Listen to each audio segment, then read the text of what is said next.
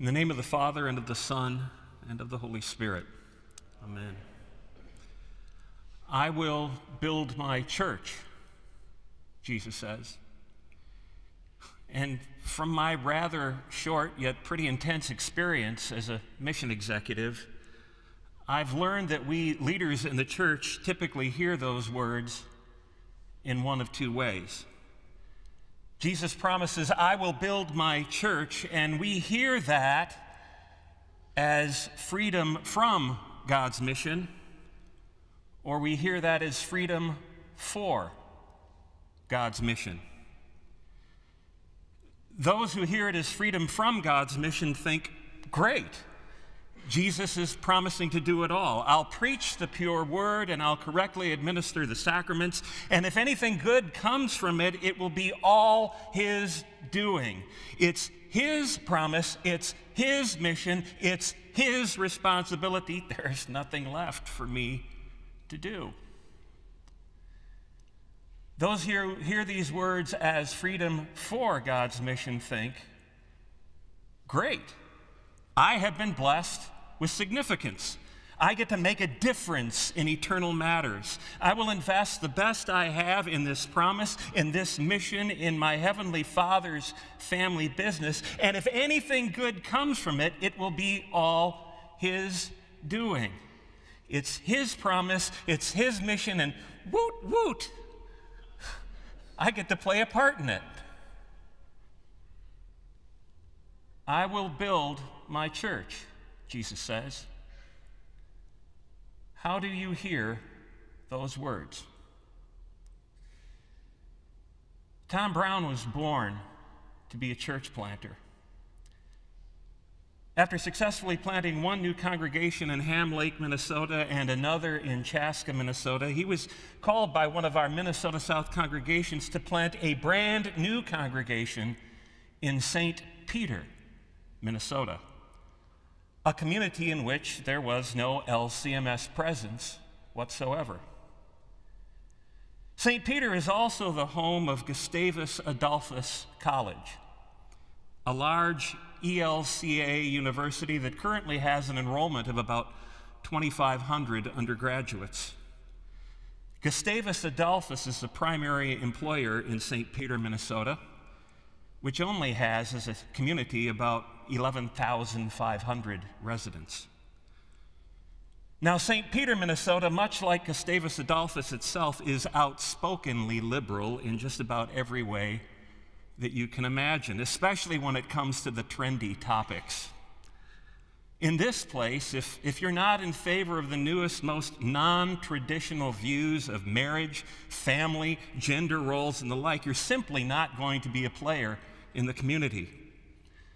Ever since my first visit to St. Peter, Minnesota, I could not shake the impression that a dark spiritual pall was hanging over the community, and that it was a good thing that we were going to be planting a confessional Lutheran church in that city.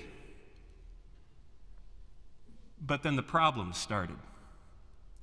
Our new church that took the name River of Life Lutheran Church, it started as a Bible study in Tom's home. It soon outgrew that venue, however, and needed to find a larger space.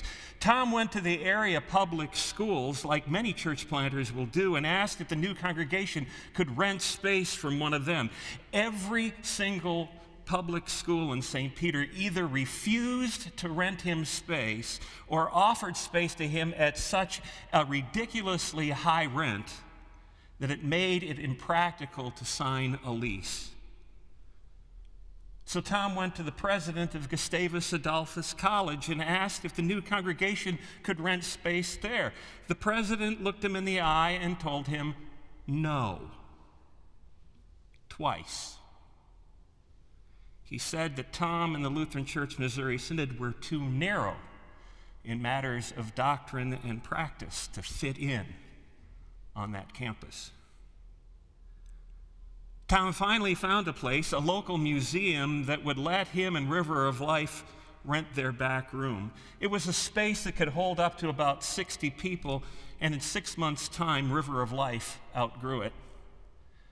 Also in that time, the original deal for renting the facility shot from $50 a week to $500 a week. But Tom is a church planter. He has a heart for lost people and a heart for the St. Peter community, and he's creative. One of the members of his congregation owns a flower shop, so what did Tom do but volunteer his time for an entire week at that flower shop? It was the entire week before Valentine's Day. During that week, hundreds of people entered and exited that flower shop, and Tom Brown got to meet them all. And the two church continued to grow. Now there were 70 in worship, and they had hit a ceiling of sorts. There was no space in that town that they could afford to rent, no place for them to go. But Tom is a church planter, and in his moving about that community, he had gotten to know a young woman who was the director of the local Good Samaritan retirement community. He offered to be a chaplain for anybody in that facility that ever needed a pastor. Tom and this lady got to know each other, they got to like each other, they got to trust each other. Now then, next door, there's this Good Samaritan retirement community. Next door to that community sat a Good Samaritan 40-bed nursing home on 7 acres of land.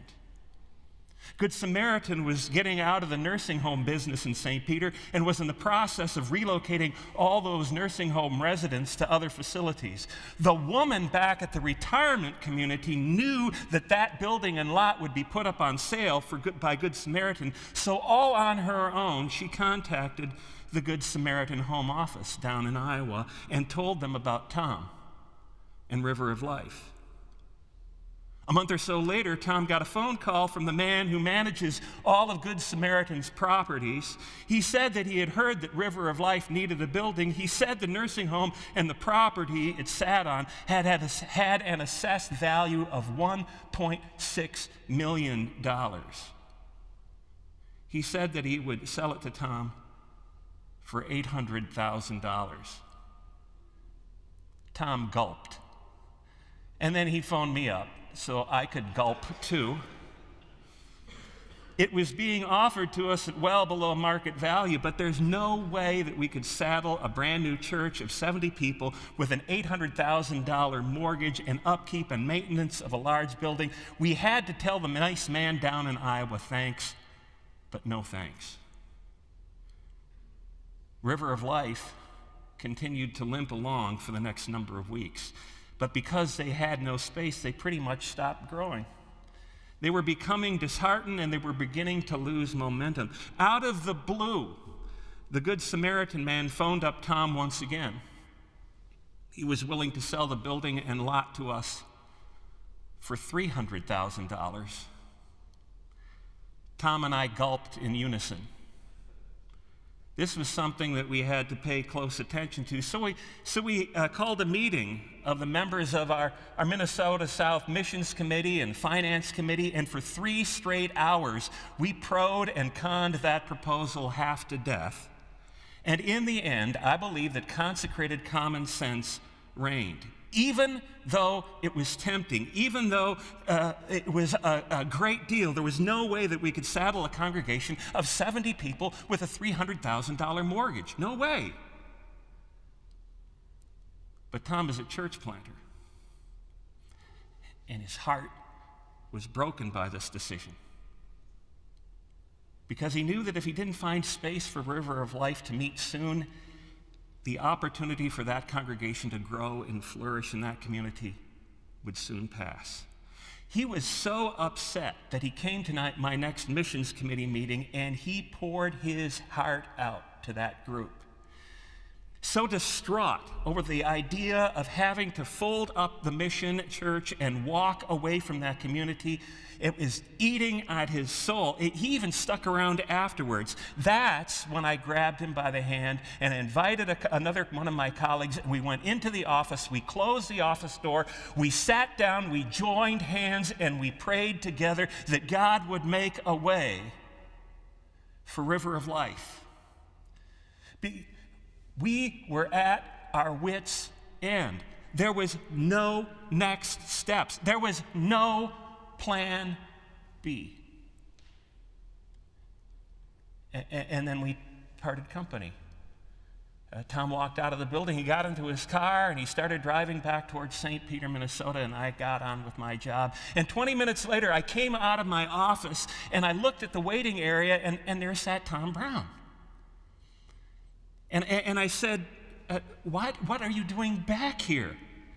I mean, if you want to pray some more, that's fine, but I think God heard us the first time. He said, you need to sit down and listen to this. And he pulled out his cell phone, and he opened up voicemail, and he started to play it. It was the Good Samaritan property guy down in Iowa. The Good Samaritan board had just met, and the Good Samaritan board of directors had just decided to give the property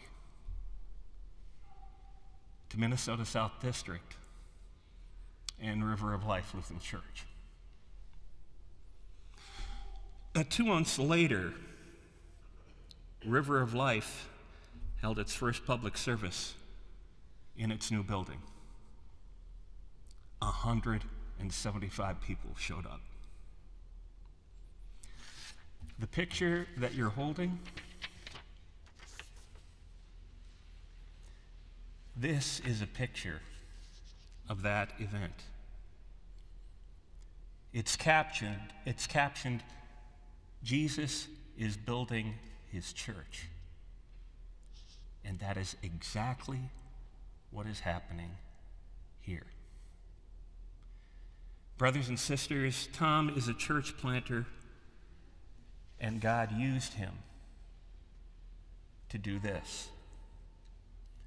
Seeing this, knowing this, having played a part in this, I am reminded that we are never, ever in mission alone or on our own. Rather, the Savior who saves us from sin and secures our place as sons and daughters of the King is the same Savior who honors us and blesses us by including us in the family business of building his church.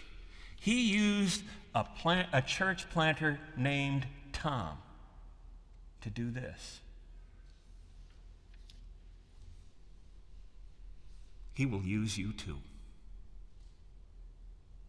In the name of the Father, and of the Son, and of the Holy Spirit.